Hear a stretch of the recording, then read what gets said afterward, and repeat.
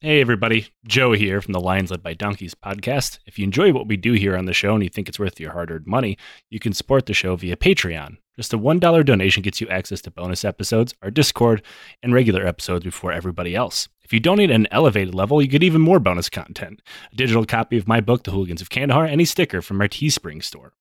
Our show will always be ad-free and is totally supporter-driven. We use that money to pay our bills, buy research materials that make this show possible, and support charities like the Kurdish Red Crescent, the Flint Water Fund, and the Halo Trust. Consider joining the Legion of the Old Crow today. And now back to the show.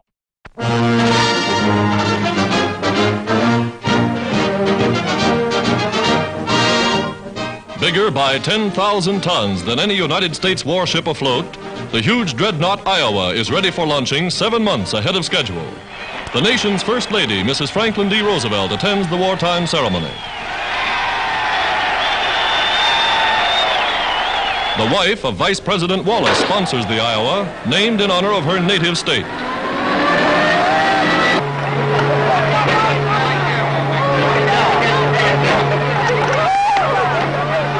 Down the ways, the mighty vessel rides to the sea. Armament and batteries a naval secret, the Iowa is said to be the most powerful capital ship ever launched.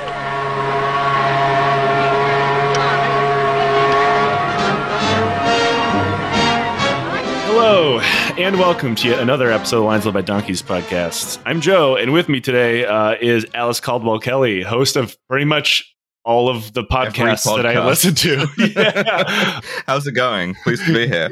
Yeah, it's what? Kill James Bond, Trash Future. Well, there's your problem. Yeah, that's the three of them. If I start a fourth one, it'll get like too unwieldy even for me.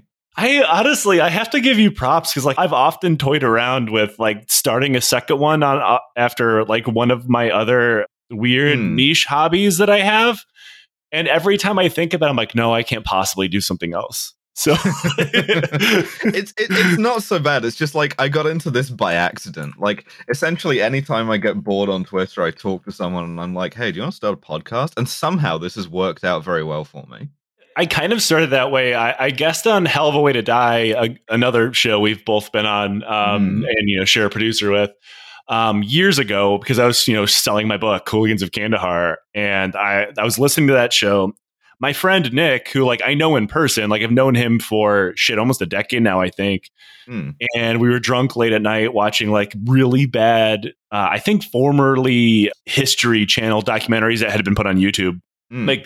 And we were kind of doing the Mystery Science Theater bit to it. And another friend of ours you guys should just start a fucking podcast. Yeah, this podcasting shit easy. Yeah, absolutely. I'm you can't just start a podcast. And then I realized, yeah, actually you can. Yeah, the barriers for entry in this are not high. It's one of the things I like about it. It's interesting that it's a platform where the barrier of entry is zero, but the ability to be whatever you consider successful is actually quite high. Because there's no you could get in some fucking network or whatever, and actually, we just had someone email us to get on a network, and I didn't realize how little they actually pay you. Really? Yeah, and I don't think they listen to the show. No one's going to allow us on the network in our current form. It's not going to happen. Yeah. I mean, we're the show that invented the Kandahar dick sucking factory. Nobody's giving us ad money, Yeah, the Kandahar dick sucking factory is brought to you by I don't know, Squarespace or whatever. So. Yeah. Do you suck dicks in a factory? You know who else sucks dicks in a factory? Our products and services this week. That's right. I once reached out to one company to get an ad, and they just straight up told me no. I think it would be funny, to get sponsorship, but from a company that does not jibe with your brand at all. A paper towels company or something is bringing a podcast. Like the American Red Heart Association or something like that. Yeah. Now, Alice, one of the many shows that you host is about engineering disasters, and I've been trying to figure out some way to shoehorn getting you onto the show. Oh, I don't need a pretext. I'm just happy to come on. Because we've already recorded together for probably 3 or 4 hours. So obviously I'm I need to get her over here. And I was I need to find an engineering disaster in the military, since in military history, since that's what we do. And Liam and I already talked about the Comet, probably one of the best military machines ever invented for melting Nazis into a homogenate. So I had to dig for something else, and I came up with what has to be the first cover-up that I found in military history that doubles as a hate crime. Yeah. And that is the USS Iowa explosion. Yeah. Two great tastes that taste great together. Your sort of Hunt for Red October Cold War Navy cover-up, and also a bit of classic homophobia. Fantastic. And I've made jokes about this in the past, kind of like offhandedly, because I was like, I think it was during a bonus episode when I had Francis from Hell of a Way to Die on. And I was like, yeah, this is kind of like that time that the Navy blew up a boat through like negligence and blamed it on the gays. And that is kind of what, like, I thought I was simplifying it, to be quite honest, and it turns out I wasn't. No, it's very much just like this explosion. It's homosexual in nature. We've analyzed some of the particles. Yeah. Naval Investigation Services has ascertained that the explosion was homosexual in nature. And I have to say, this is probably the first time and only time in my podcast history that I'll say the FBI ended up being the voice of reason in the situation. Somehow this happens occasionally. Like, it's the same thing with like the looming tower and like 9/11 stuff as well. Like, you have FBI agents who seem like the sanest people in the room because everyone else in the room is like ice chewing CIA guys. Yeah, and I mean, Naval Intelligence or Investigative Services or Criminal Investigative Division, like they're calling the Army, or I think it's still NCIS or whatever, and then Marines. Yeah, like I don't remember. They're all inherently fucking awful at their jobs. I mean, as recent history has panned out. Well, would you like to know a little fact about the then NIS? Of course I would. So back in the days before Don't Ask, Don't Tell, someone at the NIS heard the expression "a friend of Dorothy" to mean a gay man. And then they launched an investigation to discover the identity of this Dorothy, who was like making sailors and Marines gay. And we're unable to find Dorothy. So that's the level we're dealing with here. I'm kind of unclear of the history behind Friends of Dorothy myself. To be completely honest, it might be the Wizard of Oz. I think it might be like a Judy Garland reference. I don't know. It's pretty like old fashioned now, but that sounds like something they would do. I mean, in my experience, I was in the Army, so we had to deal with CID, who notoriously pretty much only existed to bust you for drugs. Now they exist to cover up sex crimes and murder on Fort Hood, mostly. Also, one CID agent recently murdered his wife with neurotoxin from a pufferfish. Yes. Jesus Christ. Yeah. He got from Haiti of all. He had a pufferfish toxin guy. Just incredible. So to take us back in time for when the USS Iowa and the Iowa class battleships were a thing, this boat in particular, the Iowa is a class of ships, and the USS Iowa is a ship within that class. Of course, named after the noted ocean-going state, Iowa. Well, like they were a replacement for an augment to the South Dakota class, another famously like nautical state. So they have to name ships after states, like so everybody in them remembers that we still know they exist. Yeah, absolutely. And it was first ordered in 1939 and then launched in 1942 and saw service all the way, kind of, sort of, until 1990. Now, there were ships in the class, like specifically the Missouri, that fought in the Gulf War. But the Iowa did not, for reasons that will become abundantly clear shortly. But this is a really long lifespan for a battleship because, rightfully, when we think of battleships, we think of like World War I and II, or dreadnoughts in World War I, but whatever. And like the USS Iowa has some history. It was the boat that FDR rode in when the USS William Porter kept trying to kill it. Oh, fuck. Yeah, absolutely. Which we did just do a bonus episode on. Honestly, legitimately, one of my favorite ships in the Navy is the Porter.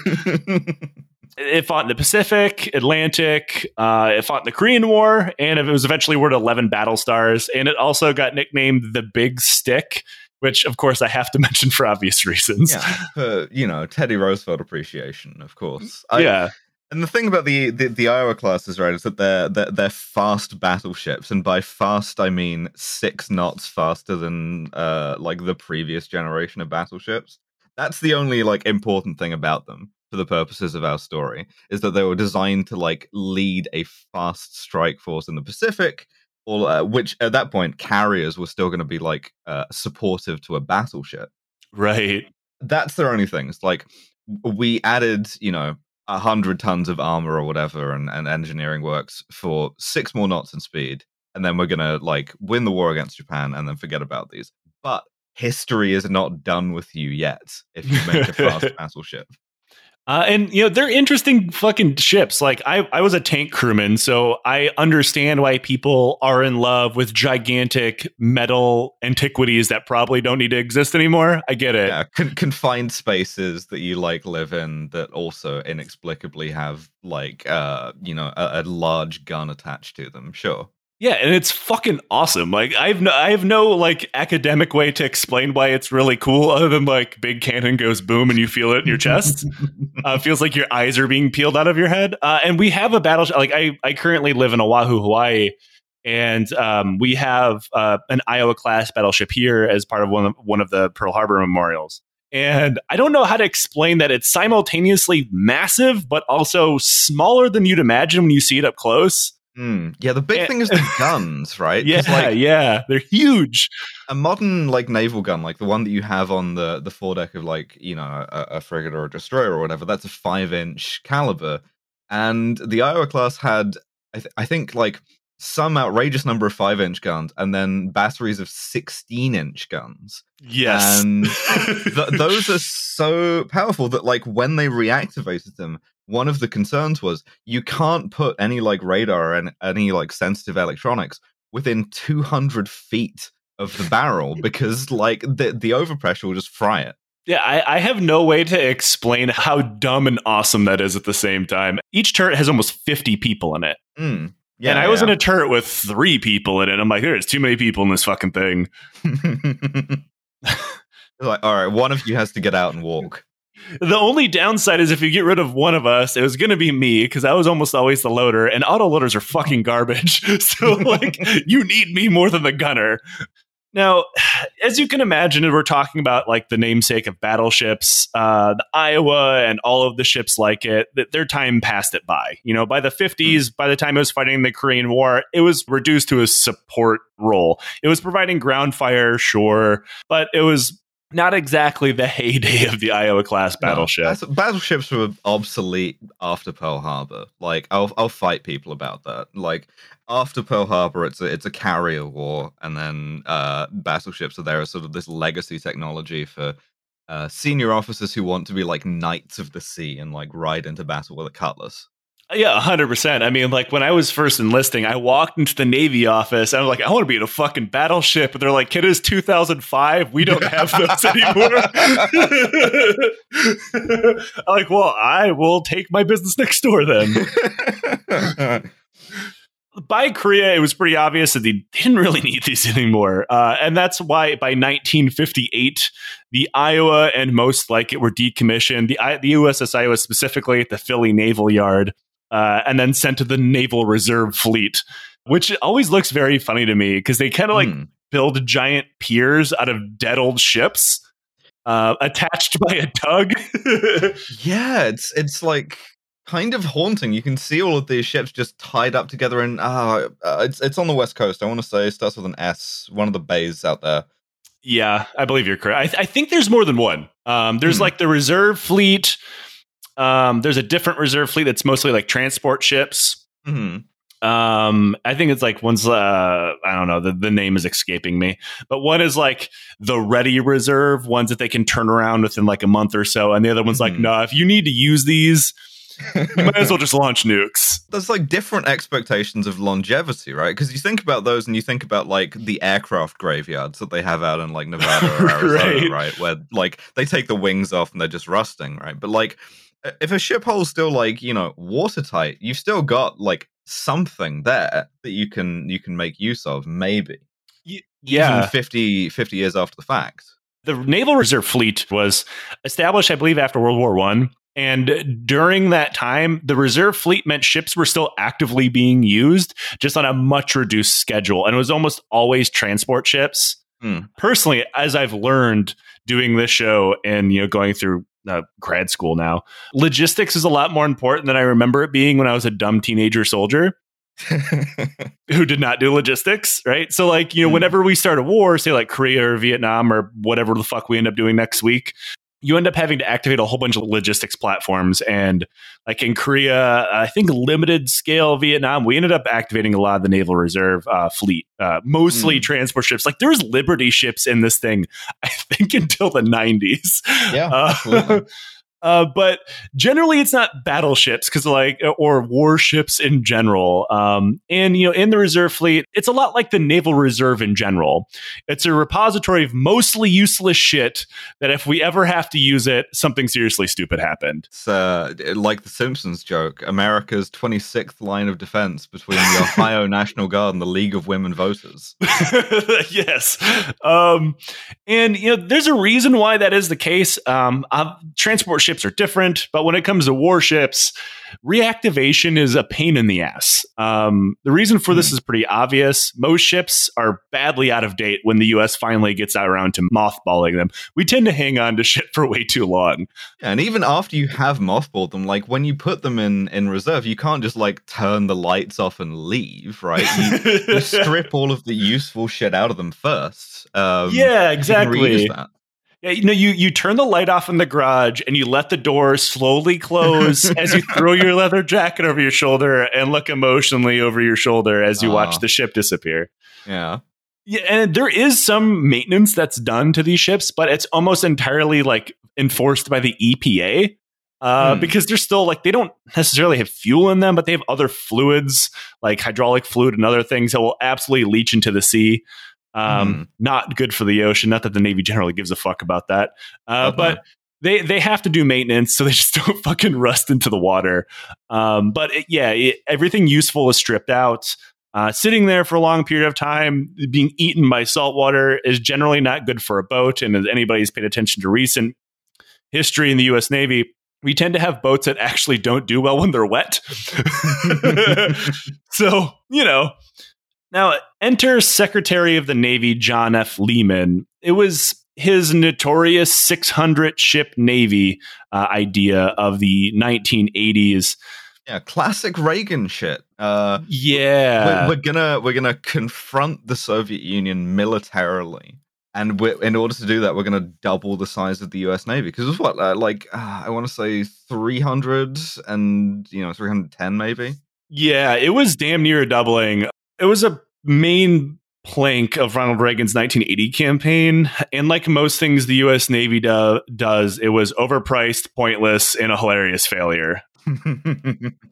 And I do have to point out here, like Alice, you already said, this is to counter the Soviet Navy. And if there's one thing that I've learned from having family members who have served in it and learning about it myself, the Soviet Navy has only ever been a threat to the people serving in it. Yeah, and especially like the Soviet surface fleet. This was in part because the Soviets had introduced the Kirov class. We would call it the battle cruiser. It's a guided missile cruiser to them. And it's like nobody in the US Navy in the 1980s was worried about the Soviet surface fleet. Soviet submarines, absolutely. Sure, that was one of the things that they did very well. But I promise no one was losing sleep about the Kirov class. And yet, this was enough justification that in order to have a hard counter to these boats, you have to bring back the sort of the legends. Careful, they might roll up the Kutuzov on you. That's legit, unironically, my favorite boat ever because it's a lot like the Kutuzov is a platypus of naval ships. And that it, by all means, it shouldn't exist, and it probably should have died out a long time ago. It catches on fire all the time. It has to be escorted by 3 or 4 tugs because it breaks down so often. It eats crewmen. Yeah, all of these run on Bunker C. So you can there are these photos that some Soviet crewmen took in the 80s off of a film camera of all of these racings lying on the flight deck sunbathing. Right, of the Soviet carrier, and just this plume of black oily smoke above them from the engines. So yeah, no, absolutely a joke, really. Pure Soviet energy all around. Yeah. And it's really strange, the reason why the Kirov class existed in the first place. It was like part of this sort of distaste for large carriers in the Soviet Navy. I think that's like a carrier thing in general, and not like to go off on too much of a carrier tangent. To be fair, I don't know a ton about them. I just know that they're a gigantic resource pit, which is why the U.S. has so many of them. And I mean, obviously, it's a prestige thing, but like, the only other very dumb countries go out of their way to attempt to build a modern aircraft carrier because, I mean, unless you're doing imperialism, there's really no point, right? No. Like. You just have ground-based aircraft and, of course, ballistic missiles, and now space weapons being a thing, or at least we're working on it. Like, there's really no point unless you're gonna go, I don't know, like roll this shit up to the Persian Gulf to go do like Boogaloo number 3. Yeah, no, which is exactly what they use the Kutuzov for, actually. Like, look, we can still use it. We pulled it up to Syria. I think the Kirov class may actually be worse because instead of bunker oil, I think they may actually have nuclear reactors, which is just wild. Isn't it? Isn't the Kutuzov run off Mazout? Yes, Mazout. Yes. Incredible, like shit you wouldn't even use to like heat your house. Well, they have to. The funny thing is they have to preheat it because it's basically tar, right? And so in order to like even be able to burn it, they have to heat it up to a point where it's sort of liquid enough first. So it's basically running off of almost solid fuel. Oh, it's beautiful. I love this machine. It's so stupid. It's like if someone actually invented a Gundam. A Gundam that runs on coal. Now, obviously, 600 ships is a lot of fucking ships. It's a big-ass navy. I don't know if another navy has ever existed that's been bigger outside of, like, counting transport ships and Liberty ships and shit like that. Yeah, having 600, like, warships, I think that's probably unprecedented. At least since the days that you could build them out of wood. And there's a reason for that, because even with the literal infinity sign of dollars that the Department of Defense gets in the United States, even we weren't able to pull this off. And what they tried to do to hit this number, which they never would. I think they got the 500 and something. Still, it's a ridiculously high number. But the way they did it was reactivating the entire Iowa class from the reserve fleet, which had been floating there since, again, the late 1950s. As well as keep older ships in service for longer, way past their service date, which kind of sounds like to me if you were going to flex on like your neighbors by, I don't know, expanding your house, but you did it by using like load-bearing drywall. You built Grover absolutely. House. I think the other big plank of the 600 ship navy was like building the Nimitz class carriers faster. But the problem was that they were so large and so expensive and so complex that they kind of proved resistant to all attempts to hurry them, which is very funny to me. And there's like another downside to this that will become important later is when you activate these old ships or keep other older ships in service, they're just money sinks. Like they cost way more money to maintain because they have a lot more problems.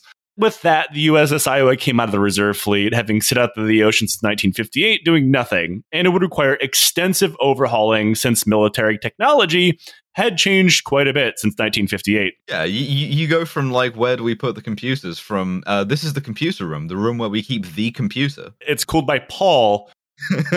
He has a block of ice and a tub and he fans on it.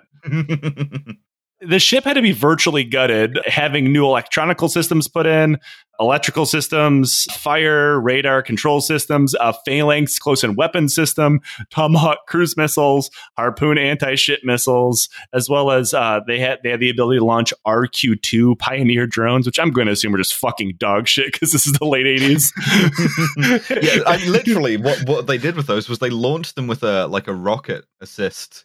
And then they would fly, they would spot for naval gunfire, come back, and then the crew would have to catch them in a net. Oh, that's even dumber than the one I had to use. There was this thing called a Puma. I don't know if you're familiar with that. No, I don't think so. Now, granted, this is close to a decade ago. It was a decade ago. I got back from Afghanistan in 2012. So it's a drone that has a camera on it. There's no weapon systems on it. That's mostly styrofoam. that a soldier can like throw like a fucking football. And then, one throws it, the other one tries to control it with like an actual control thing.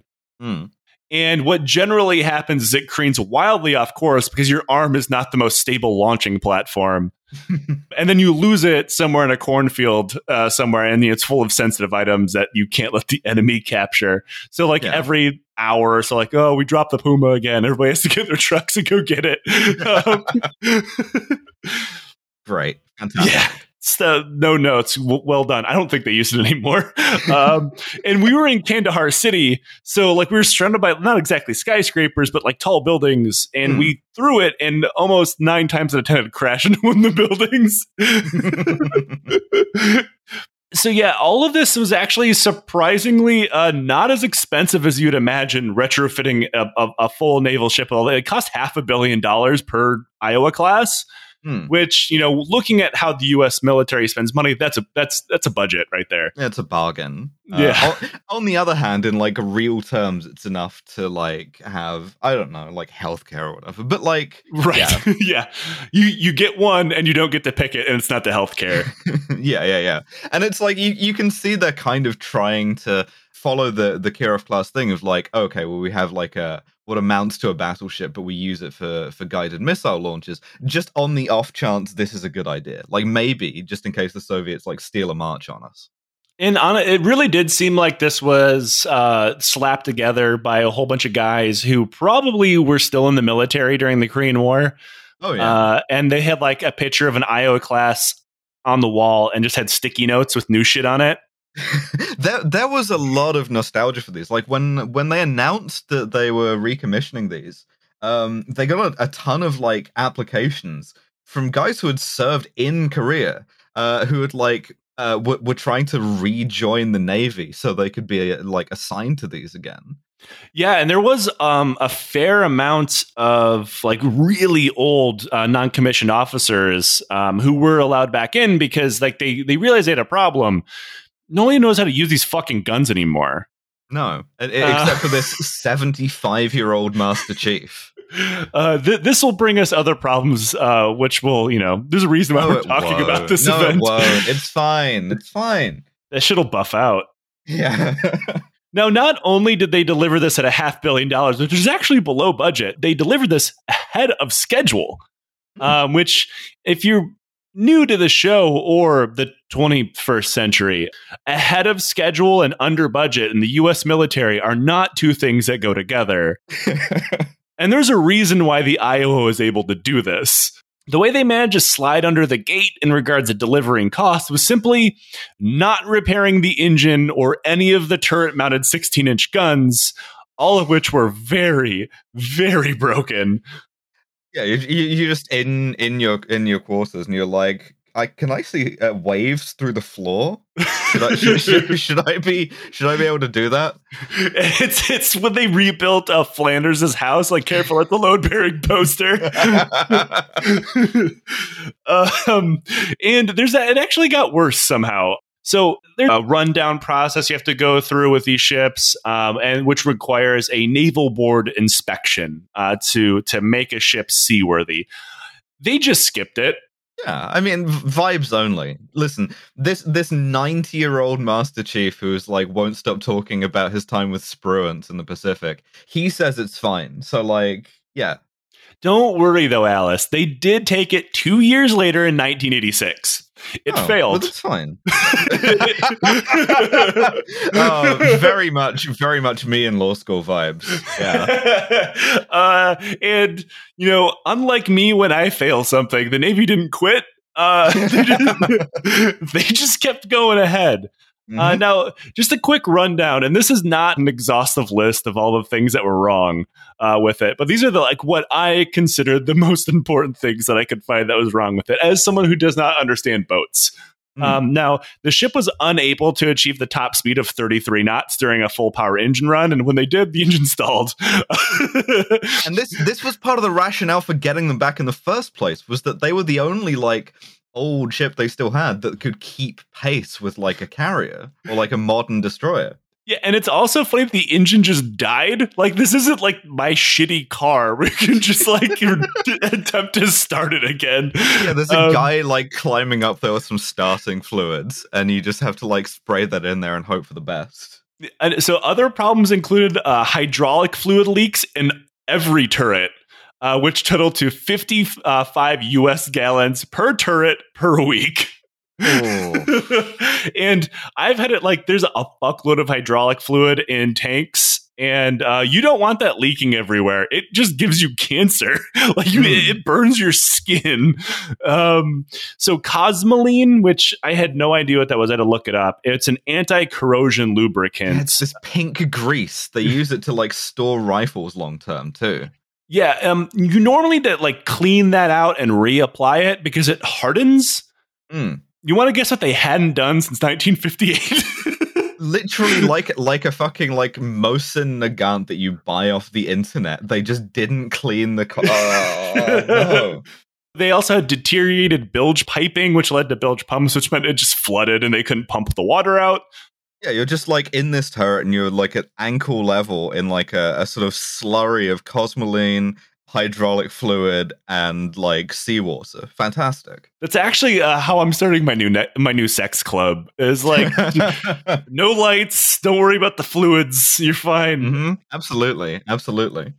And unfortunately, also like my new sex club, it had horrible wiring problems that constantly started fires. All kinds of pumps failed, so occasionally just wouldn't be able to turn. Mm-hmm. There's unrepaired soft patches on high pressure steam lines, which occasionally just exploded. And the firefighting system, which is probably the most important safety system in any boat, just didn't work. The valves were all rusted over. So it's a death trap. They created a death trap. Now, if that wasn't enough, the actual package to fix all of this was quite affordable. It was only like $1 million. Huh. And as far as, defense spending goes, that's a fucking steal. So yeah, absolutely. They canceled it. Of course. Listen, you have to make those savings somewhere. You got to spend those $1 million somewhere you'll really feel them. Like designing a more efficient shower curtain or something. Yeah. Have you tried just shoveling it into a fire? This fire just has like U.S. Air Force labeled above it. Now, the Navy itself, that being like admirals that actually had to manage this piece of shit, was like, we need to take this thing out of service like immediately. Mm-hmm. And everybody agreed, other than the Secretary of the Navy himself, who stepped in to make sure that was not done. That's civilian oversight for you. You elect Reagan, and that's what you get, Yeah, don't get me wrong. I'm the last person in the history of the show and my life to give credit to general officers. But like, for once, I was like, no, he nailed it. The Secretary of the Navy refused and instead used some of the money that was meant to fix everything and just fix the engine. And that was considered good enough. That was it. Just get it running again, like it's a truck at the end of like a junkyard, Now, this didn't stop the crew of the USS Iowa from going out to gunnery practice, mind you, with all of these problems that I just named. And like I said, there's a crew of mostly NCOs and very, very junior ranking gunnery officers and stuff. But mostly the NCOs kind of knew what they were doing. They didn't have the most experience in this kind of boat, but they had enough experience on ships in general and in the Navy and dealing with like junior enlisted seamen that they're like, this is not a good idea. Like, this shit's going to kill somebody. Yeah. Fire control officers are badly inexperienced and ignoring all of the warnings given to them by the junior leaders.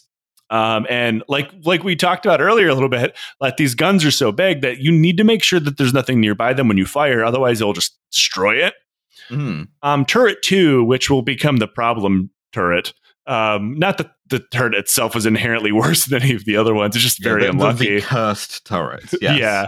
When it fired during the first gunnery drill with its crew, the fire control officer didn't actually realize it was too close to turret 1 because there's no safety mechanism in place to stop this from happening for some reason. Oh, of course. Because the ship was made in 1939 and nobody gave a shit about safety. No, God no. So the concussion from the 16-inch guns going off shredded Turret 1's gun bloomers, which I had no idea what that was. I had to look it up. It's like a canvas cover to make sure like dirt and debris doesn't get into the turret, which causes all sorts of hell with the mechanical elements. But that's not even the most serious thing that happened. It damaged Turret 1's electrical system. There's a guy named Dan Meyer, who was a gunnery NCO on board in that turret, said that shooting of the cans was, quote, the most frightening experience I've ever had in my life. The shockwave blew out the turret officer's switchboard and the leads. We had no power. We had no lights. Men were screaming. We all thought we were going to die. Jesus Christ. And I need to remind you, they are the lucky turret. This is Turret 1. Mm-hmm. These guys are very lucky. Now, no matter what anybody who actually had to work with these guns said, anybody of any given rank outside of like officer level was like, we need to like not fucking use these things. Nobody listened to them. This got to the point that in April of 1989, when they're getting ready to go take part in a fleet exercise, Senior Chief Reggie Ziegler told his wife that when he died, and he thought it was going to be soon, that he wanted to be buried at sea. Another crewman, specifically in Turret 2, told his sister, quote, I'm not thrilled with some of the things that we're doing on Iowa. We shouldn't be doing them. Something is going to go wrong. Great. That did like absolutely some, well, there's your problem ass, like letters to write home there. Yeah, 100%. Now, on April 19th, 1989, Turret 2 of the Iowa was tapped to take part in a gunnery exercise where they would be doing an experimental kind of shooting, which we will get into. Of course, you just read a date, which means it's going to get worse. Yeah, it always does. Now, the person running this experiment was warned ahead of time that the compressed air system in Turret 2 was not working. Now, that didn't mean anything to me because I don't know shit about naval guns. Now, in a tank gun, which is a smoothbore cannon, I guess the same kind of mechanism as a ship's gun. I guess some of them are rifled. Mine was smoothbore. You don't have to worry about these sort of things. It's all self-contained with propellant and the warhead. But when you have, a separate gun charge and a warhead, you have to worry about sparks and debris and things like that. Sure. And debris that could burn was one of the biggest health hazards they could have because, if something's on fire in the breach and you load a new powder charge, you just created a fucking bomb. So you have a compressed air system that blows in compressed air, blows out anything that could be in the barrel out. That did not work. You just have to make extra double sure that there's nothing in the barrel, including any air. You just have to task the lowest ranking sailor to stick his head up the barrel and go... Yeah, a guy with like a really, really like a 16-inch diameter ramrod. Yeah. Now, this is probably one of the more important safety features they had. They were warned that it didn't work, and the guy running the experiment simply didn't see this as a problem. Now, to make things worse than they possibly could be, it was decided that a very, very specific lot number of gunpowder would be used. Now, the reason why is because it was getting old. Now, this lot number, numbered D846, which will unfortunately become very important, dated all the way back to 1942. What the fuck? Jesus Christ. That's so... And of course, the most sort of like military decision, which is, this thing is insanely dangerous. Let's get rid of it as soon as possible by using it, and then it's not our problem anymore. It's downrange's problem. Yeah, and according to naval regulations at the time, this actually wasn't considered unsafe. And maybe under normal procedure, it would have been usable. But we're going to get into why this was a problem. Now, this powder is considered safe as long as you use it as you were supposed to use it, which was using the bags of powder to fire a standard 1,900-pound 16-inch shell. Guess what they're not going to do? Because it's an experiment, and therefore they're going to experiment, and they're going to fire something different, right? Yeah. Now, there's a reason for this, which makes sense if you have nothing to do with this, and if you weren't warned ahead of time, which everybody was. Every kind of powder lot and powder type has its own kind of characteristics. And the person running the experiment, who's a Master Chief Fire Controlman named Stephen Skelly, knew And that is why he specifically used this powder for the experiment, because this lot number of powder was known for burning very, very fast, which would exert more pressure on the shell, which is going to be a dummy, non-explosive shell. Mm-hmm. This extra pressure would then cause the shell, of course, to fly further than it normally would, meaning he was working on experimentation using these old-ass guns to fire further and somehow more accurately than ever before. Mm. Now, here's where this immediately crosses the barrier from, okay, this kind of makes sense to, you're going to kill someone. Skelly's plan for Turret 2 was not to fire the 1,900-pound shell. It was to fire 10 2,700-pound practice projectiles. 2 from the left gun, 4 rounds each from the center and right guns, all from Turret 2 of the ship. Each shot was to use 5 bags of D846. Instead of the 6 bags normally used. He decided that was all he had to do in the name of safety, was just subtract a bag. Yeah, it's fine. just eyeball it. It's fine. And if you're looking at that safety thing, it's like, okay, fine, whatever. Maybe this is fine if you're like, I fucking it or whatever. Or maybe it's, say, hypothetically, if there wasn't some gigantic warning on the powder bags itself not to use them that way. So, Alice, this is where I get to tell you there's a gigantic warning in the powder bags itself that told you not to use them this way. Listen, if everybody read the warnings and the safety directions, nothing would ever get done. So, just because it says in big red letters, "Don't do this," that's obviously, who's going to pay attention to that? And this has to be the most exact warning ever printed on a product. Or material. Mars, because of me, there's a warning now. It said, quote, "Warning, do not use a 2,700-pound projectiles."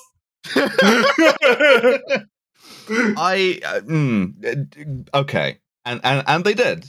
But it's they fine. did, yeah. Now, this will become important later because there were actually other, probably more serious problems. Mainly, that problem came down to the crew and the ship itself. Training and morale within the USS Iowa was dog shit since it had been reactivated. This is mostly because serving on the ship was fucking miserable. These guys all enlisted in the Navy in the 80s and got stuck in a ship from the fucking 30s. Life sucks. Yeah, and like you walk into a Navy recruiting office in the mid-80s, what do you want to be doing? You want to be doing Top Gun shit, right? Like... Yeah, you want to be in a battleship, or you want to, like, maybe if you really hate yourself, be in a submarine. Yeah, if you want to, like, breathe like 200 dudes other like farts for like 6 months, you be in a submarine. But like you don't want to be doing this, right? You don't want to like be living on some shit that was like austere in the fucking 40s when you're used to ships that are significantly newer and not falling apart around your ears. And another problem was because the ship was such a piece of shit, they couldn't train. Like everything's broken all the time. So the Navy simply didn't train most people. Their training was subpar at best. A lot of people simply didn't have any. Now, Senior Chief Ziegler, who served inside Turret 2, rest in peace, homie. Spoiler alert. Where the testing would be going on, was worried because his entire crew had virtually no experience. Many had only fired maybe once. And the center gun's gun captain, gunner's mate second class Clayton Hartwig, who was considered the most senior, and that's not a very high rank, I should point out, had just been taken off duty because he's getting ready to move to a new duty station in the UK. So, like, they had an even newer, more inexperienced gun captain in place. So Ziegler asked Hartwig, "Hey, man, I'm kind of nervous. Could you take your old spot back?" And Hartwig, obviously, is voluntold situation. He didn't really have a say in the matter, so he did. Now, the most important of these turret jobs, and was the most dangerous, was the rammer man. And this is because, essentially, it boils down to if you fuck your job up, everybody will die. Maybe a product from when the ship was built. There's simply no safety mechanism in place to make sure you did not kill everybody. For example, it takes a lot of force for the mechanical ram to push a 2,700-pound shell into position, way more than it takes to hit a bag of powder into place in the right depth and positioning. Yeah, you have to like hit this explosive with a big hammer and not detonate the explosive. Yeah, and there's a problem inherent with this. Mechanically, there should be something like, hey, you did not load a shell. This is a powder bag. We're not going to let you move this rammer into place because of the weight is so far off or whatever. But there was nothing like that.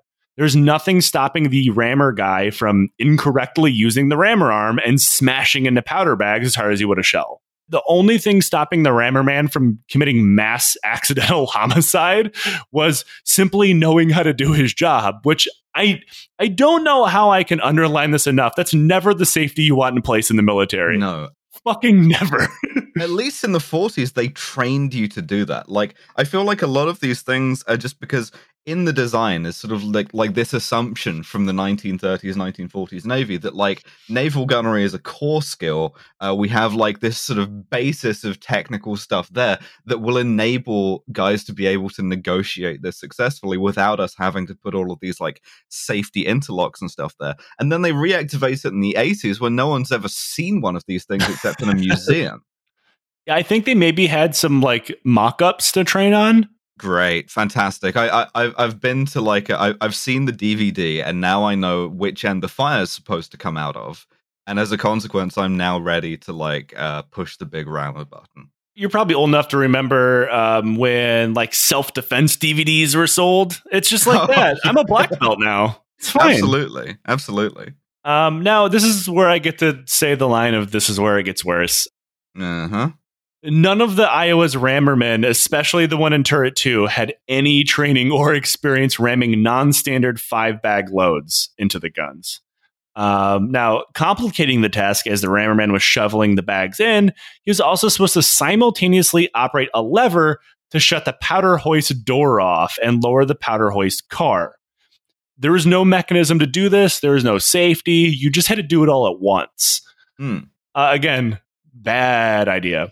Well, it's fine. You can just have like essentially a dumbwaiter filled with explosives waiting there, just in case, because like you want to like tease the possibility of a sympathetic detonation, right? Yeah, and like honestly, it boggles my mind. I know I keep comparing it to tanks, but like literally everything in my tank moved on its own if I smash something into place.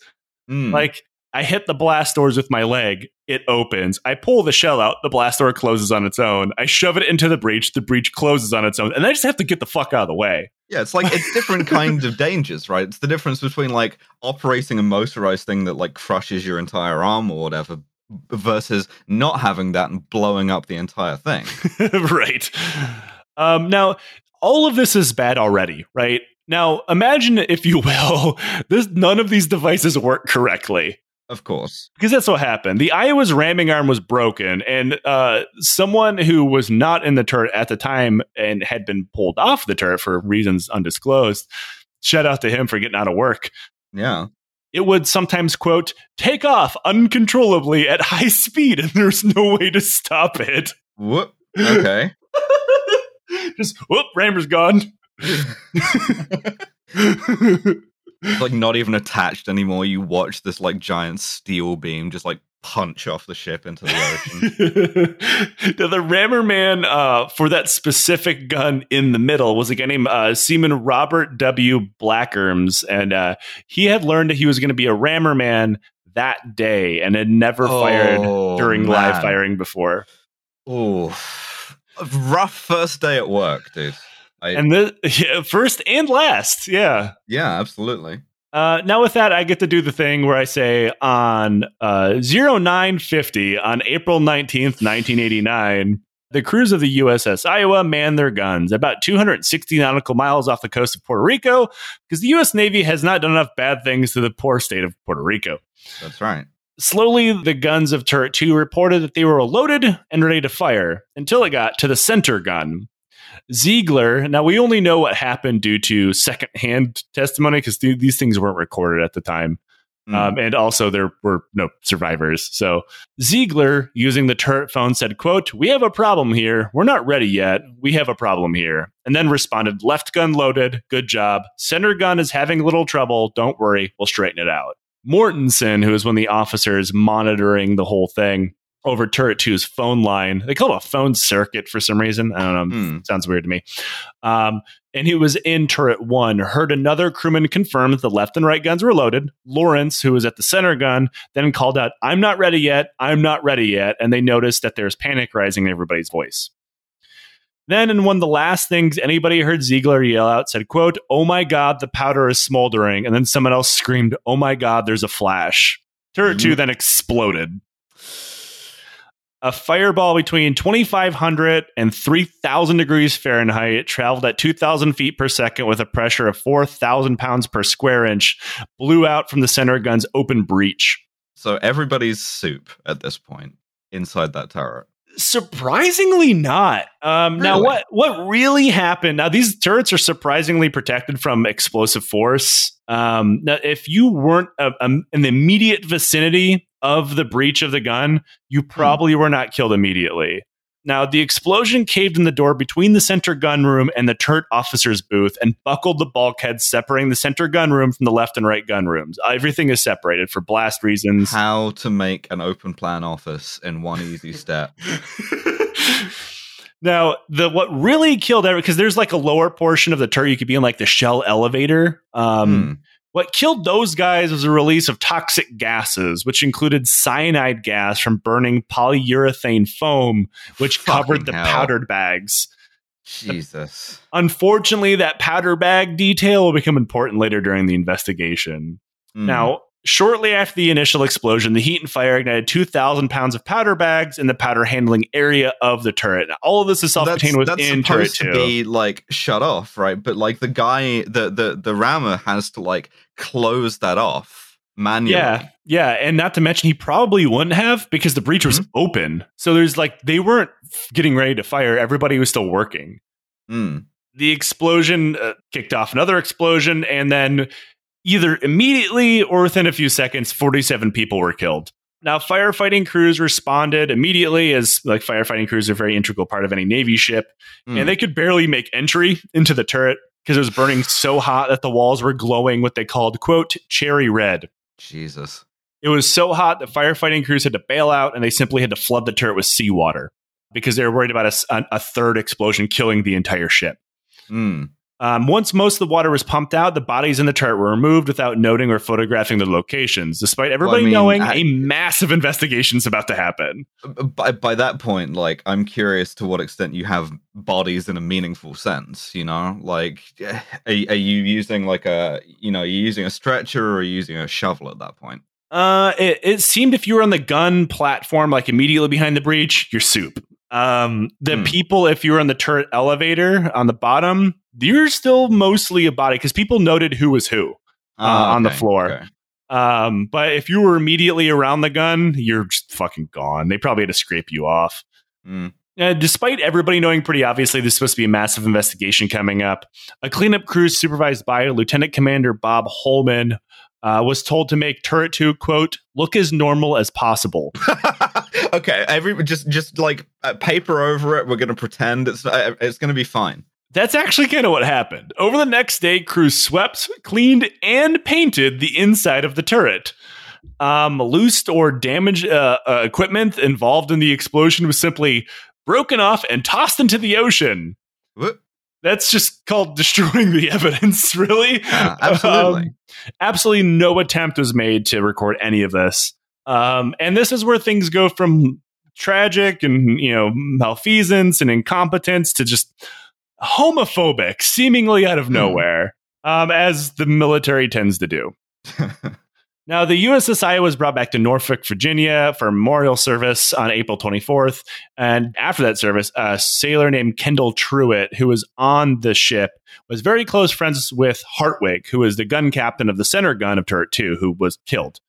Now, they were very, very close friends. They'd known each other for years. And he told Hartwig's family that Hartwig, we were talking a couple weeks before he set out, and he told me he took an insurance policy out and made me the beneficiary. That makes me uncomfortable. I'll give you the money once I figure out all the paperwork or whatever, which is worth like $100,000, which, for a fucking young sailor, that's a lot of money. I wouldn't have given him the money. Even more in the 80s, too. Right. And he told him everything up front. He's like, hey, once I figure everything out, I'll give you all the money. And Hartwig apparently rationalized this by his dad was in the Navy and said this was common all the time when he did it. So and Truitt thought it was very, very weird. But, what are you going to say? No. Yeah. Now, however, this is the first time his family had ever heard about this policy, worth around, $100,000. And now this family was already receiving his military life insurance, which I'm not sure about what it was in the 80s, but nowadays it's almost $500,000. Wow. It's a lot. Every soldier's worth significantly more dead than alive, myself included. Now, this is all going to them. And the family was weirded out by this insurance policy. They began writing to lawmakers and about this random sailor that seemed to have an insurance policy on my son. And that's where we're going to leave that alone for a second, go to the Navy investigation, which began under Admiral Joseph Donnell, who then appointed Commodore Richard Milligan to lead the investigation. I know this should have been pretty easily closed because one of the first people they talked to was Skelly, the guy that was running the experiment. Sure. And Skelly admitted up front that he knew he shouldn't have not been using that powder. And he's like, yeah, I know it was clearly labeled, but I was doing my experiment. Well, lesson learned. Don't do it again. This was not a formal investigation either. Like, not yet. Theoretically, Milligan's like the only officer who's like ordered to investigate this. Nobody's like under oath. Nobody's like Mirandized or whatever the UCMJ equivalent is. It's not a criminal investigation. It's just one guy poking around. Yeah, and that should have solved it. But of course it didn't. Otherwise, we wouldn't be doing this episode, right? Mm-hmm. Then came the questioning of Lieutenant Daniel Meyer, who admitted on record to Milligan that he and the commander of the Iowa were very aware of Skelly's experiments. And despite the fact they were going on without any higher supervision or approval from anybody within the Department of the Navy, they were fine with them. Mm-hmm. This is when Captain Edward Messina, who's honestly one of the bigger bastards here. The bagman in this one. Yes, literally the bagman. Sort of the role that Colin Powell took earlier in his army career. That's sort of the thing that Captain Messina is in this story. Is he is the guy who like understands the unspoken urge to cover up and actually tells you, no, you can't do that. Yeah, he was Milligan's chief of staff and doing most of the in-person questioning during the investigation. And at this point, when Lieutenant Meyer talked about the experimentation, he ordered the stenographer to stop typing and told Meyer, quote, "You little shit, you can't say that. The Admiral doesn't want to hear another word about experiments." And I was never here. Another person added to Milligan's investigative team was a guy named Captain Joseph Misselli from the Naval Sea Systems Command, or NAVSEA. I said before that he's the bagman, but Misselli is quite literally the bagman because all of the powder used aboard the Iowa had been bagged by NAVSEA under Misselli's guidance as their commander. Now, the idea to use those polyurethane coating was as wear reduction jackets, which was Misselli's idea. Okay. Now, that polyurethane foam turns to, a horribly deadly gas that killed about half the people in the turret. That would mean that Misselli had a vested interest in making sure this investigation pointed to literally anything else. Mm-hmm. He would do that for fucking years. Now, this leads us back to Truett and the life insurance policy. Milligan had been alerted to Hartwig's family's letters and alerted the local Navy Investigative Service in Norfolk to ask for their assistance in the investigation. At this point, it officially turned into a criminal investigation focused solely and only on Truett, despite the fact there's no reason to do that. Just, well, we're all going to be punished for the good if weird things we're asked to do, right? So... Now, Captain Messina told the NIS that Hartwig had been at the center gun because he was the center gun's captain and had been looking into the breach at the time of the explosion. Now, I don't need to point out that there's fucking no way that anybody could possibly know this. Mm-hmm. And it actually went against the statement that the first people who into the turret said. For one, they found his body at the bottom of the turret at the elevator because he was probably trying to fix a problem, meaning he couldn't have been anywhere near the gun when it exploded. Otherwise, they wouldn't have fucking found his body. And they knew his body because he had a very distinctive tattoo that his family also agreed that, yes, that is his body. There's no evidence that he was anywhere near there. This is just something that Messina invented out of thin air. Then Messina told the NIS that there was a homosexual relationship between Hartwig and Truett, explaining the life insurance policy. Again, invented this out of thin air with no evidence. It wasn't, in fact. This other sort of like field grade officer, the slag officer who like decided to put fucking cyanide in all of the turrets, and it certainly wasn't any sort of like command responsibility. Instead, gay dude. Yeah, and in case anybody's unaware or maybe they don't remember, you could not be gay and be in the military in 1989. It was literally illegal. Not to mention being gay in the United States in 1989 was not a great time to be openly gay. Oh yeah, they'd had hate crimes of like the closest to openly gay sailors you could be at that time. Yeah, I mean, it's not a great time to be gay. Also, there's no real evidence that they were. I don't give a shit if they were, obviously, but like they literally just invented this. Now, Messina's excuse for this is like, well, I got in contact with Truett's high school friend, and he said Truett was gay, and they totally fucked. The problem is he invented that guy. That man did not exist. There was no written statement of any kind other than like Messina's like citation. Trust me, bro. Yeah, just great. Just going to like high school gossip that you also made up. Yeah, like imagine existing in the late 1980s as a gay man, and like cops from the Navy show up. Like, are you gay? And you're like, yes, absolutely. Now, Truett was brought in and questioned by the NAS, and they grilled him for hours, mostly just trying to get him Dorothy, damn it. Tell us who she is. Where is Toto? Now, they mostly were just trying to get Truett to admit he was gay, which he did not admit to. And they also brought in Truett's wife because he was married to a woman named Carol. They also began pressing her about questions about his sexual orientation as well as hers. If she ever caught Hartwig and Truett having sex, asking questions about how often her and her husband had sex, and when they did have sex, what kind of sexual acts they engage in, and whether or not she ever fucked any of Truett's coworkers for some reason. Like it would have been bleak if he had like guessed right and either of them had been gay, but the fact that seemingly neither of them were just makes it that much worse, right? Like just hauling this poor woman in and being like, yo, how often does this guy fuck you? And did he seem gay when he did? Was he gay when he fucked you, ma'am? Fellas, is fucking your wife gay? And I do have to point out, and not that I'm like a journalist or anything, but to be completely fair, they were investigated before for being gay. It was in 1987 where someone anonymously reported to some level of command that Hartwig and Truett were totally gay. And the investigation was declared unfounded pretty rapidly and dropped. So it's a weird time when you had to like waste the chain of command's time investigating. Yo, these two dudes, they're totally gay. I mean, I was in during Don't Ask, Don't Tell, and also when Don't Ask, Don't Tell was repealed. But by the time I was in, nobody actually really gave a shit. Like I had very openly gay soldiers in my units. There was like, yeah, he's gay. Just don't say anything.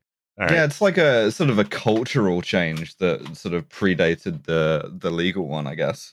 Yeah, for sure. And like, I can't imagine like in the heat of Don't Ask, Don't Tell, like at its peak, I can imagine a lot of people were getting reported. I know unfortunately, a lot of gay people were reported and they did get kicked out, which is fucking disgusting. But also, I can only imagine how many people simply personally disliked that they reported for being gay. Oh, absolutely. It had to happen all the time. Soldiers are fucking petty bitches. That it had to happen constantly. And like I pointed out before, I don't know or care what their sexual orientation is. What I do know is none of that fucking matters. And Truett's still alive. He's never come out as gay. Like, he's not trying to prove a point. It's not like he has anything to benefit from. And even if he was gay, it doesn't fucking matter. It didn't blow up a goddamn battleship. It blew up because he like loaded the powder bags that specifically said that you shouldn't use them this way into the breach in a homosexual manner. It doesn't make sense. It doesn't hold water. No, and it gets even worse once like science gets involved. Then with NIS convincing themselves that these two are gay, they decide that, okay, we have our result. We need to work backwards from there and prove it, right? As all good investigative science does. Of course. Now, they came to the conclusion that Turret 2 blew up because Hartwig had blown up on purpose with a bomb because Truett had broken up with him. Now, if this wasn't insane enough, soon info about the investigation began to leak to the Washington Post and other media outlets who ran with the story, openly declaring that Truett, who I should point out, is still in the Navy, and Hartwig were gay, naming them both, and then pointing out that Hartwig was at fault for the explosion, despite the guy is fucking dead. just dragging these guys through the mud for no fucking reason. And reporters who ran with the shit later admitted that all of this is given to them by a source within the NIS, namely NIS agent James Whitener. I don't know if he's still alive, but if he is, I wish you a very good time. And he had literally given the entire thing on a floppy disk. It's at this point that like you can tell it's moving from just a simple cover up where you blame it on the nearest convenient dead guy into something with like its own sort of animating malice, right? Like, and it has its own legs to the point that like they know this is a lie. Like there's no way they don't. There's no fucking evidence for any of this. And the evidence they do scrape up will immediately be disproven. They're like, nah, bro, doesn't matter. Mm-hmm.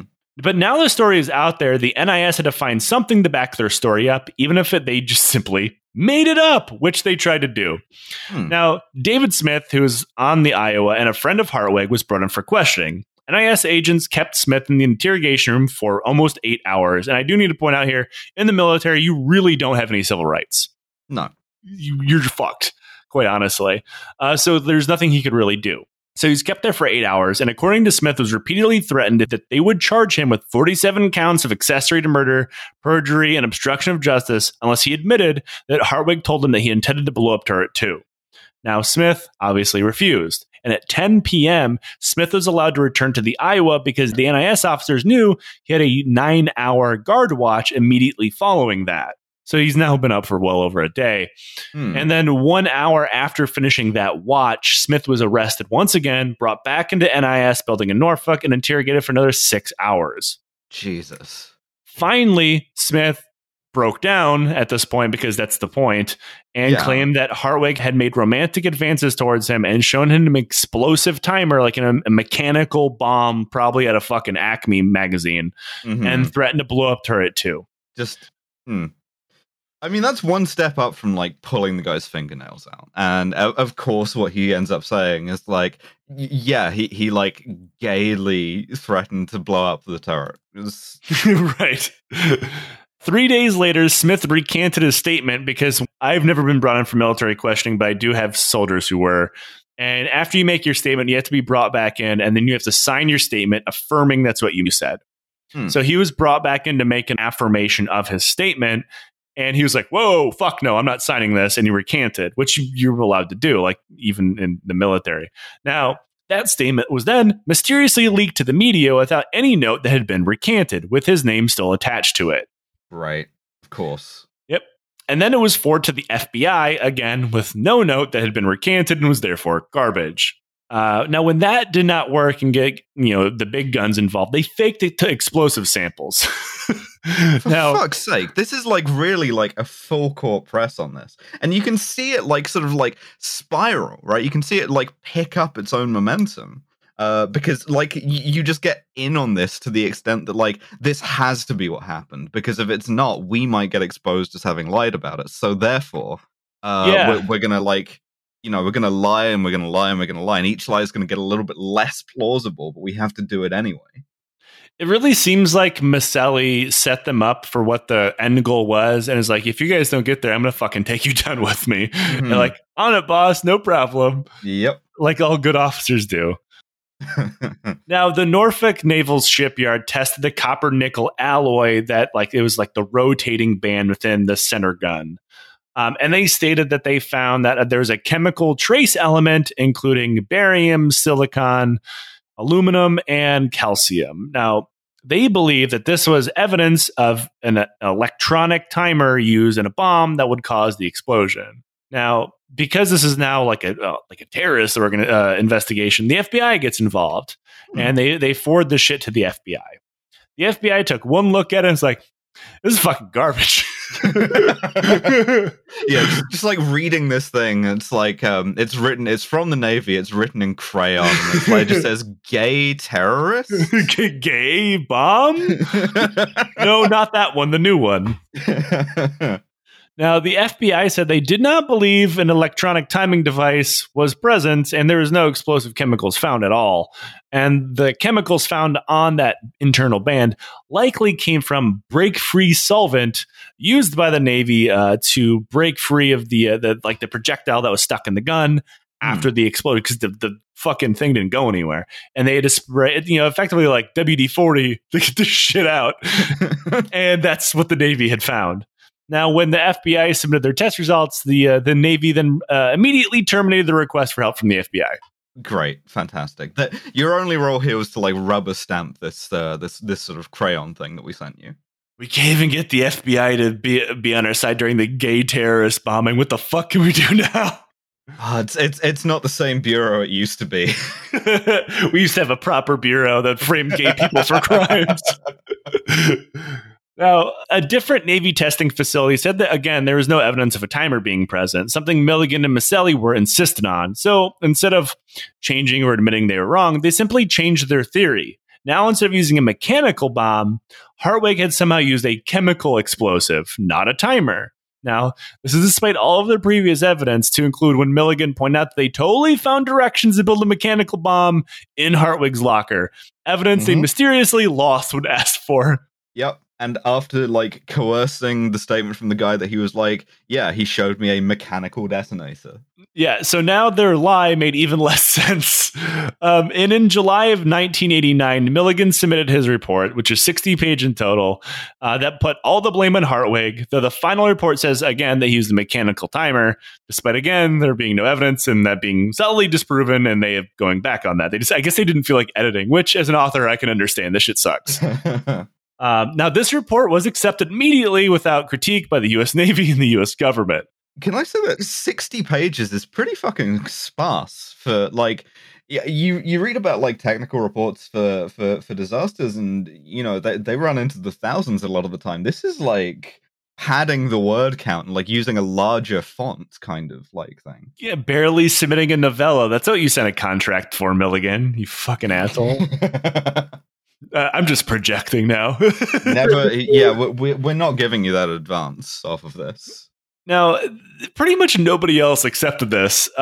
Journalists, despite the fact that they were fully on board with this bullshit investigation this entire time, as well as people within the government, immediately began poking holes in this, as well as did the families of all of the dead sailors who are like, no, my loved ones kept complaining about how much this ship was a gigantic death trap. I feel like that probably had something to do with it. And not to mention, like, Hartwig's family, who kind of sort of started down this whole road with their letter writing campaign, was like, whoa, how the fuck did you put all this in our kid? Right? No commander of the ship at the end of this investigation, or even fucking Skelly, got in any trouble at all. However, almost immediately, John Glenn of space fame, who was then a congressman, began looking into the investigation, and he had like enough pull to get some weight behind it. And this eventually led to another investigation. This one conducted by Sandia Labs, away from the U.S. Navy. Now, specifically, when a Sandia technician asked for the shells that had been removed from the naval gun so they could, look at them for the chemical makeup that they said was a bomb, right? The Navy's like, we lost them. Whoops. Yep. We threw him in a dumpster. The dumpster got lit on fire, and then we shot it into space. Tragic accident. Yeah, the dumpster is currently like heading towards the bottom of the Marianas Trench. For some reason in Guantanamo Bay, there is just a dumpster sitting in a cell, and nobody's entirely sure why. Do not open until 2079. Now, when other components were looked into, again, they found no hints of a bomb, but they did agree with the FBI that the Navy had found break-free solvent, which the NIS was still insisting was an explosive for some reason.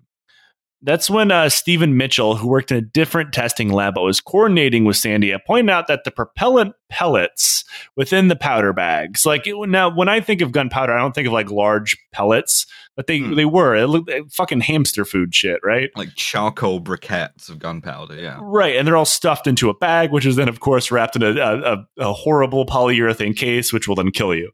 He came up with an idea that, like, hey, these pellets are probably the problem. Like, if they're hit hard enough within this bag, they can spark independently, cause a chain reaction, and that could be a problem because you're ramming it with the breech open.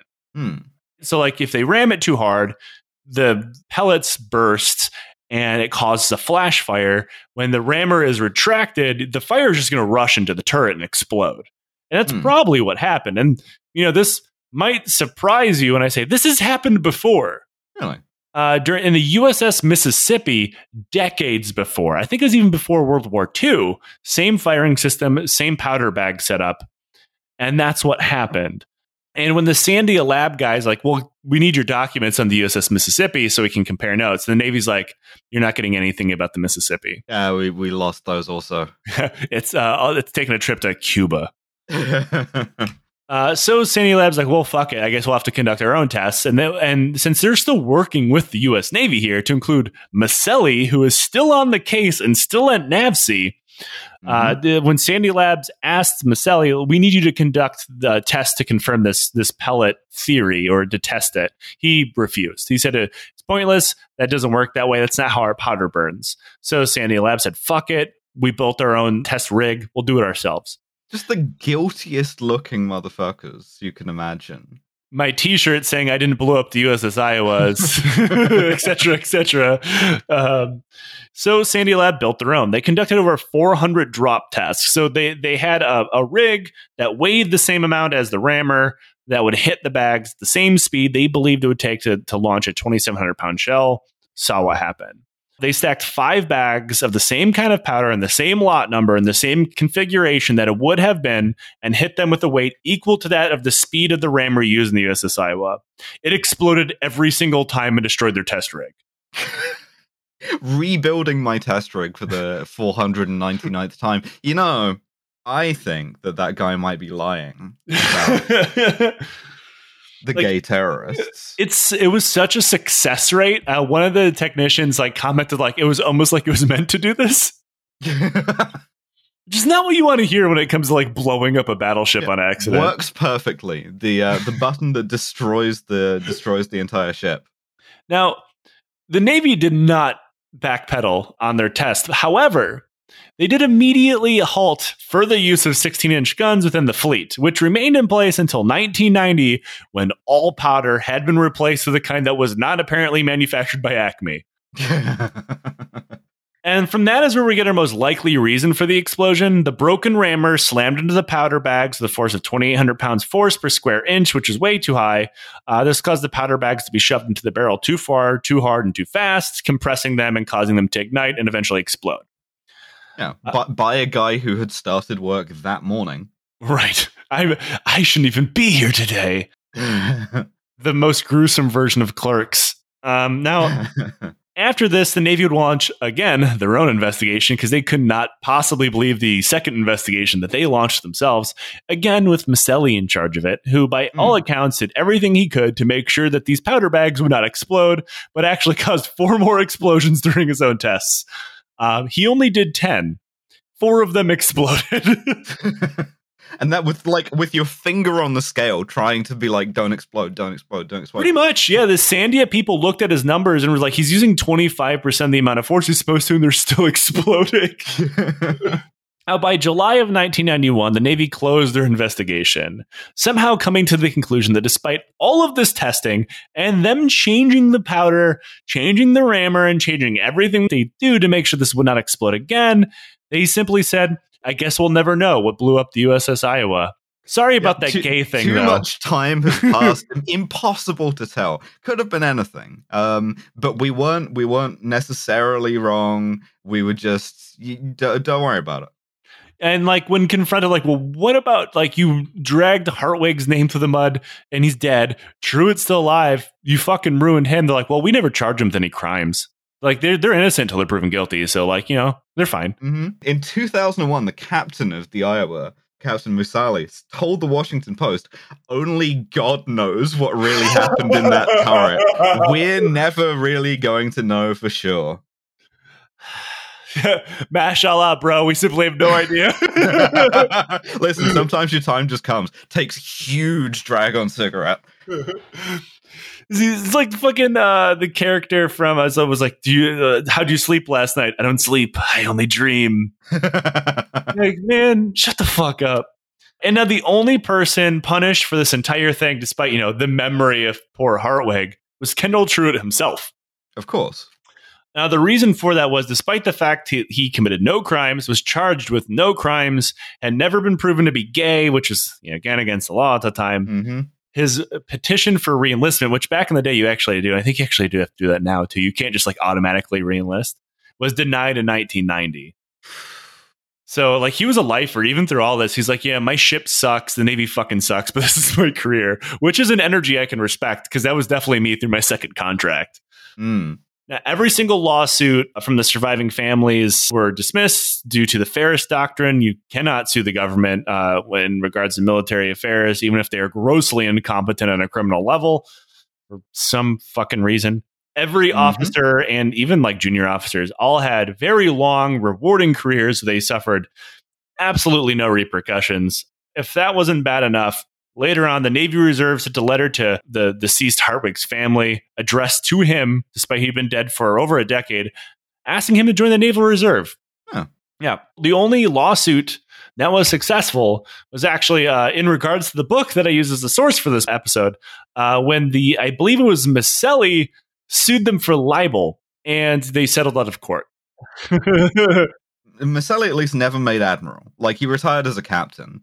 So that puts the Navy ahead of the Army in terms of like your bagman for this stuff doesn't at least then become, you know, a general officer. Makes admiral in just enough time to get caught up in Fat Leonard. Now, Alice, we do a thing on this show called Questions from the Legion. And that is, if you donate to the show, you can ask us a very unimportant question. We answer it as a way to kind of cushion the blow from whatever horrible, incomprehensible horror we were just talking about. And today, of course, is tailored to you. And someone asks, what is the worst uniform you've ever collected? The worst uniform I've ever collected? Ooh, that's difficult, actually. I'm going to go back to my childhood here, right? Because after the Soviet Union fell, like I was born in 1991, so the Soviet Union like collapsed a couple of months after I was born. And as a kid, I went to visit Russia with my family. And this was at the point where like the sell-off was fully in effect, right? You could buy pretty much any Soviet implement from, you know, if you wanted a crate full of AKs, I think you could have got them in Moscow fairly easily. But me being a kid, right, I went around the Kremlin, I went around Arbatskaya, and there were guys selling Soviet uniforms everywhere. And so I picked up this, like this Soviet tank cruise parade uniform in this hideous shade of blue, and I was so happy with this fucking like petrol blue suit jacket with the black collar tabs on it, and like just in the way that you are as a kid. So that's my answer. Is sort of 90s Soviet tank officer parade uniform. I obviously the tanker in me absolutely wants that uniform, and I know I've never seen it, but I just know it looks disgusting. They're like because they came in like two flavors, right? Like service dress and parade dress or whatever, right? And like the green one looks fine, it looks good. It's like what you imagine like a Soviet uniform to look like, and then inexplicably, just for like May Day parades and stuff, they also did a blue one, and it's just the worst color I can ever like imagine a uniform being. By the time this episode comes out, I'll already be in Armenia, but when I go, I'm going to try to get those grotesque berets with the flag on them. Oh, yeah. I can probably get a couple of those. there's a lot of fucked berets that would be strongly in the running. And I think the weirdest item that I own to this day is I got this thrown in with a like a set of coveralls that I ordered, but I got a beret from Russia that's in camouflage. It's in digital camouflage. Oh fuck yes! And it's not wool. It's or any kind of fabric. It's ripstop nylon. So you can't mold this fucking thing. It just sits on your head like a chef's hat. Oh, that's incredible. That reminds me of what country is that? Tajikistan's like national police director had a digital patterned peaked cap. That rules. It was simultaneously the worst and best thing I've ever seen. I'm going to have to try to track down some very cursed old relics that I can find when I'm there. Yeah, there's got to be a ton. I'll see if I can just buy a tank. Fuck it. Yeah, just ship it back. Yeah. Right. It's declared at customs. It's fine. Ellis, thank you so much for joining me. I've been wanting to get you on the show. Absolute pleasure. Anytime. And you're most welcome on all three of the podcasts. I've got 2 out of 3. I need an excuse to talk about James Bond now. Yeah, absolutely. I mean, frankly, just pick a movie. Yeah. I guess this is the place to plug your shows. If for anybody that listens to this show that for some reason does not listen to yours somehow. Yeah, listen to Kill James Bond, listen to Trash Future, listen to Well There's Your Problem, follow me on Twitter at Alice Avazandum, and thanks for having me. Yeah, anytime. And until next time, don't blow up a turret with you in it, I guess. Yeah, don't do that.